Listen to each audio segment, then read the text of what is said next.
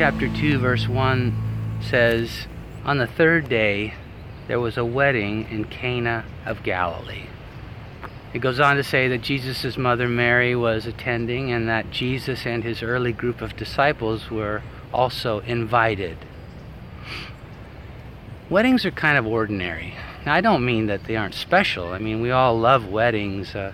I have several on my calendar right now that I'm looking forward to being a part of as a guest or an officiant. They're special in that way, but ordinary in the fact that they take place all the time, everywhere around the world. In fact, I'm walking through a place right now where outdoor weddings and receptions are held every single weekend during the spring and summer, just a few blocks from my home. They're ordinary in that sense. But Jesus chose this ordinary occasion, this ordinary event, to unveil his extraordinary miracle power. It will be the place where he, for the first time, performs a miracle. He took something ordinary and made it extraordinary.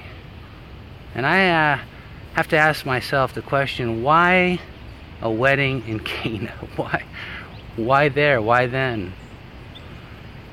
And of course nobody can know for sure, but I wonder if it wasn't just the fact that he was invited there.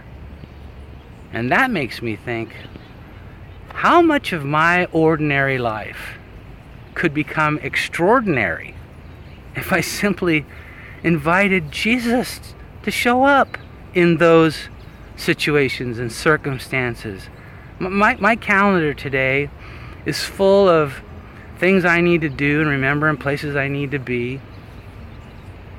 How often do I live my life just going through the ordinary stuff of the routine of my life without a consideration that my ordinary life could become extraordinary if I just simply invited Jesus into it?